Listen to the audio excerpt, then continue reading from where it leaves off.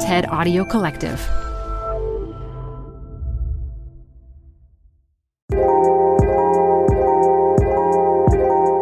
Hi, you're listening to TED Tech. I'm Simone Ross, TED's Tech Curator. How can you not love a talk that starts with, "A briefcase full of poop changed my life"? Christina Agapakis is a synthetic biologist, thinking about how to program life the way we program computers, redesigning organisms for useful purpose. SynBio is already playing a transformational role in addressing many of the challenges we face today. It was used to accelerate the production of COVID-19 vaccines. It is used to produce sustainable, eco-friendly materials. In this talk from TED 2020, Christina opens us up to a world where we can use the power of biology and its ability to shape a sustainable, resilient future.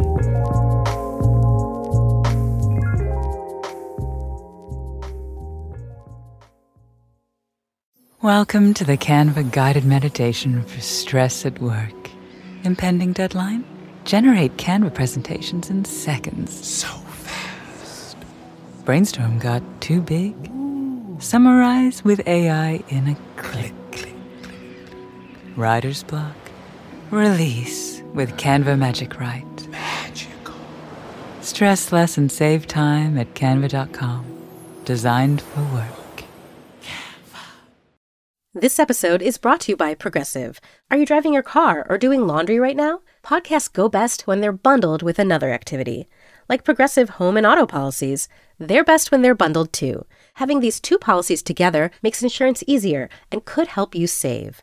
Customers who save by switching their home and car insurance to Progressive save nearly $800 on average. Quote a home and car bundle today at Progressive.com. Progressive Casualty Insurance Company and Affiliates. National average 12-month savings of $793 by new customers surveyed who saved with Progressive between June 2021 and May 2022. Potential savings will vary. This show is brought to you by Schwab.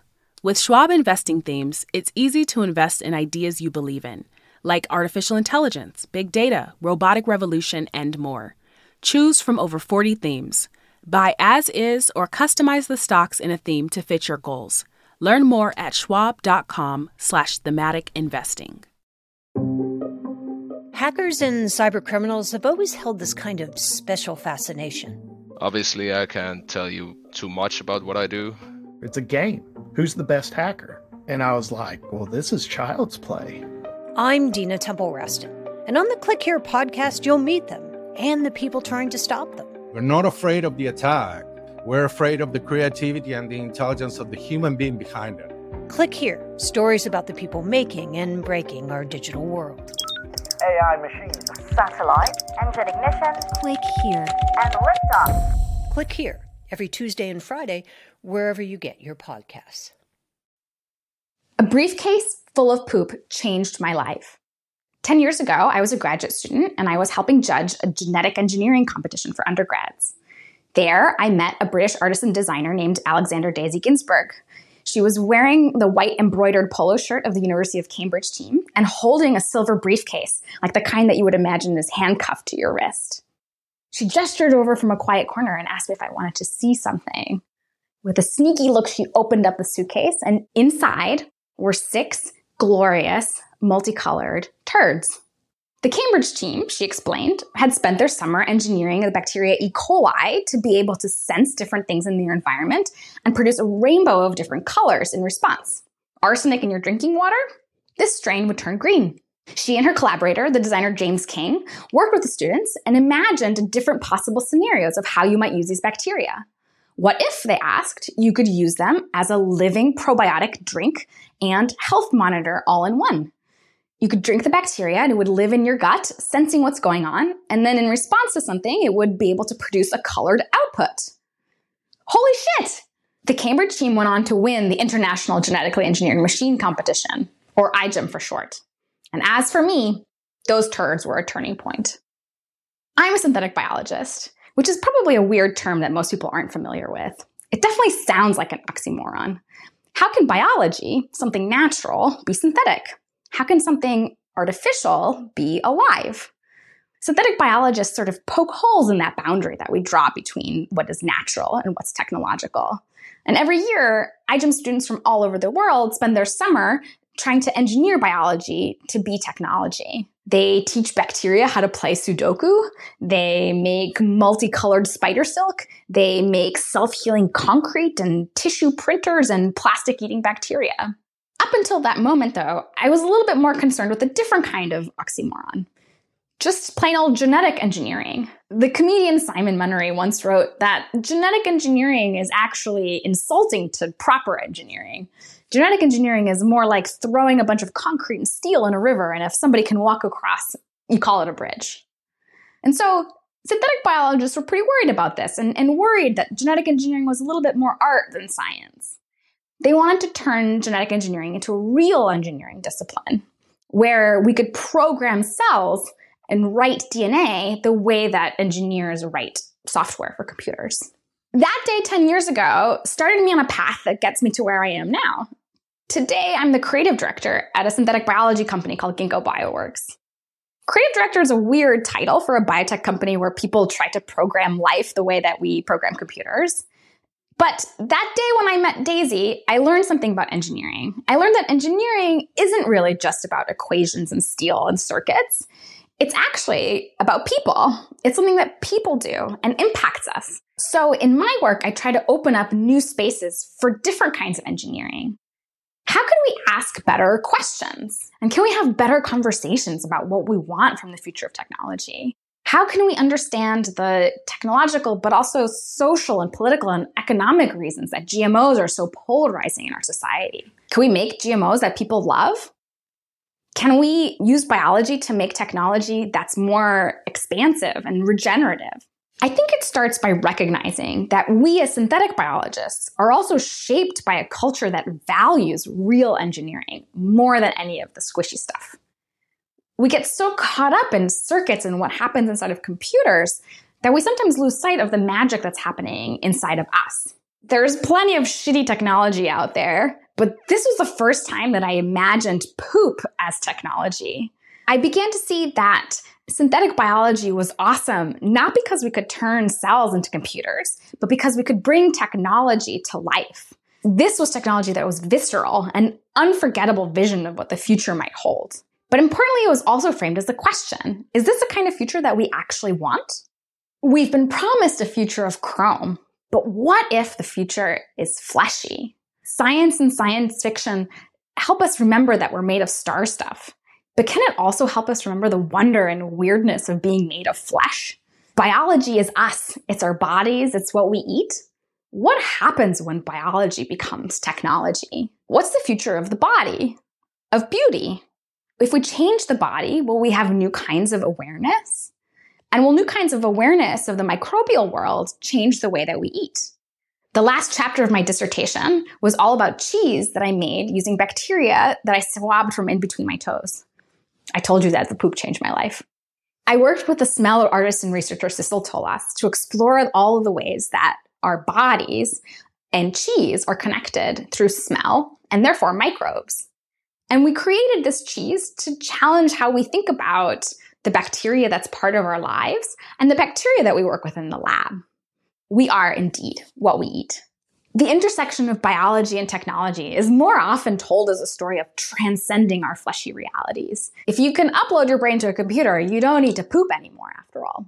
And that's usually a story that's told as a good thing, right? Because computers are clean and biology is messy. Computers make sense and are rational, and biology is an unpredictable tangle. It kind of follows from there that science and technology are supposed to be rational, objective, and pure. And it's humans that are a total mess. But like synthetic biologists poke holes in that line between nature and technology, artists, designers, and social scientists showed me that the lines that we draw between nature, technology, and society are a little bit softer than we might think. They challenge us to reconsider our visions for the future and our fantasies about controlling nature. They show us how our prejudices, our hopes, and our values are embedded in science and technology through the questions that we ask and the choices that we make. They make visible the ways that science and technology are human and therefore political. What does it mean for us to be able to control life for our own purposes? The artists Oren Katz and Einat Zur made a project called Victimless Leather, where they engineered a tiny leather jacket out of mouse cells. Is this jacket alive? What does it take to grow it and keep it this way? Is it really victimless? And what does it mean for something to be victimless?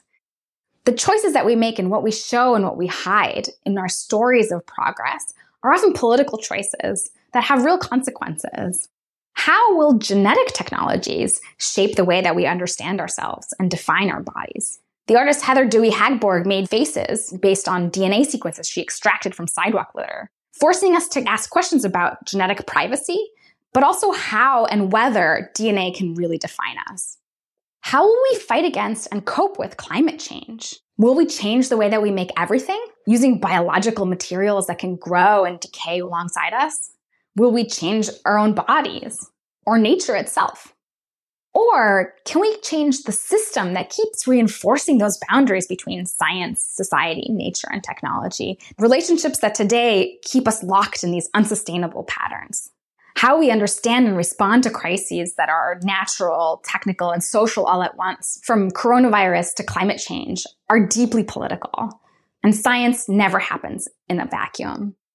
Let's go back in time to when the first European settlers arrived in Hawaii. They eventually brought their cattle and their scientists with them. The cattle roamed the hillsides, trampling and changing the ecosystems as they went. The scientists cataloged the species that they found there, often taking the last specimen before they went extinct. The Maui Hau Kauahiwi, or the Hibiscadelphus wilderianus. It was so named by Garrett Wilder in 1910. By 1912, it was extinct. I found this specimen in the Harvard University Herbarium, where it's housed with 5 million other specimens from all over the world. I wanted to take a piece of science's past, tied up as it was with colonialism and all the embedded ideas of the way that nature and science and society should work together, and ask questions about science's future. Working with an awesome team at Ginkgo and others at the UC Santa Cruz, we were able to extract a little bit of the DNA from a tiny sliver of this plant specimen and to sequence the DNA inside, and then resynthesize a possible version of the genes that made the smell of the plant. By inserting those genes into yeast, we could produce little bits of that smell and be able to maybe smell a little bit of something that's lost forever. Working again with Daisy and Cecil Tolas, my collaborator on the cheese project, we reconstructed and composed a new smell of that flower and created an installation where people could experience it to be part of this natural history and synthetic future.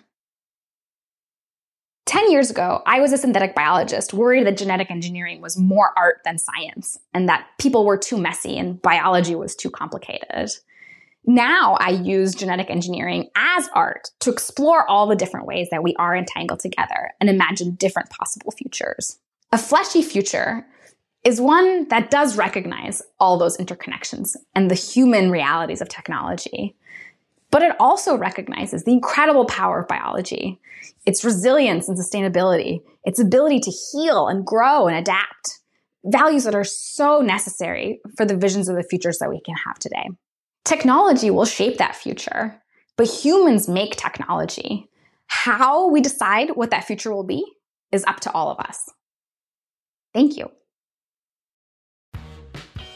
You're growing a business, and you can't afford to slow down. If anything, you could probably use a few more hours in the day. That's why the most successful growing businesses are working together in Slack. Slack is where work happens, with all your people, data, and information in one AI-powered place. Start a call instantly in huddles and ditch cumbersome calendar invites. Or build an automation with Workflow Builder to take routine tasks off your plate, no coding required. Grow your business in Slack.